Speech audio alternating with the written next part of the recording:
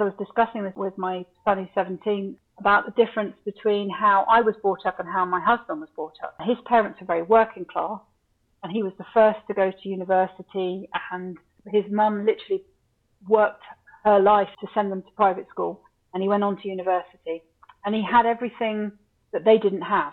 But then at university, he, just like all those other well-brought-up university kids, drunk far too much alcohol and buggered his liver. And he's not an alcoholic or anything like that, but he has damaged his liver, which went on to have other problems. Mm-hmm. And I think his relationship to danger, he considers himself to be a very safe, responsible person, but clearly not when it came to university. Whereas for me, I didn't have that. My dad said, both my parents were teachers, and they both were like, we're not qualified to tell you what to do with your life. We know what you're like, a bit like my son. Mm-hmm. We can't tell you what to do. We've seen what you're like. You don't listen. We're going to have to just let you do what you want. You do you, and we'll see what happens. So I didn't go through all of that. But as a result, in a sense, I've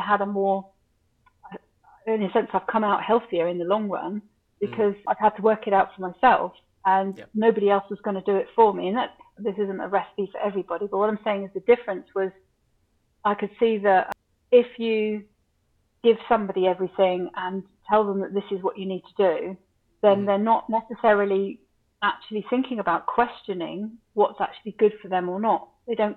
They trust that the system has provided for them, and the system will look after them, and this is what they have to do, and they can trust that, and they don't question it. Mm-hmm. Whereas if you, for whatever reasons, come into the world and life and things don't fit you, things don't work out in the way that you think they should, and you do question things, providing you do have some relationship to reality.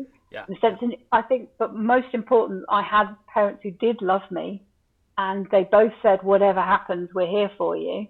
And even though they couldn't necessarily provide much more than that, in a sense that because there was a loving, you are okay, we love you the way you are who you are, you have, that's in a sense, I think that's fundamentally more important to your mental well-being, that it's not connected to whether you pass your test. I think that's another thing that I think a lot of my husband's anxiety was caused by him attaching, I don't think his parents did it on purpose or anything, but he was very bright and he was good at passing tests, and he got a lot of anxiety from not being good enough. And whereas I think inadvertently somehow my parents managed to say, you're good enough without anything, you don't need to do anything to be good, you're okay as you are. This is the Agentic Schools podcast, where you will learn about schools from around the world where children's agency to make decisions about their learning and living is more important than their academic skills. I'm your host, Don Berg.